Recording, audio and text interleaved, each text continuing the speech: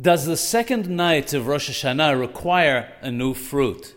As we know, the Kiddush on both nights of Rosh Hashana contain the bracha, the blessing of Shehiyanu.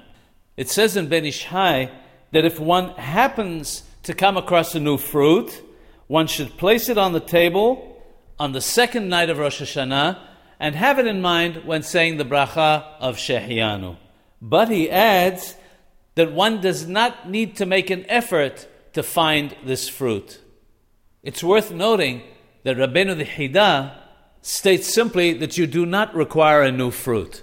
In any case, if you can easily find a new fruit, you should purchase it and place it on your table and have it in mind when saying the bracha of Shehiyanu on the second night of Rosh Hashana. However, if you do not have a new fruit, you should not be worried or concerned, but must say the bracha of Shehiyanu on both nights.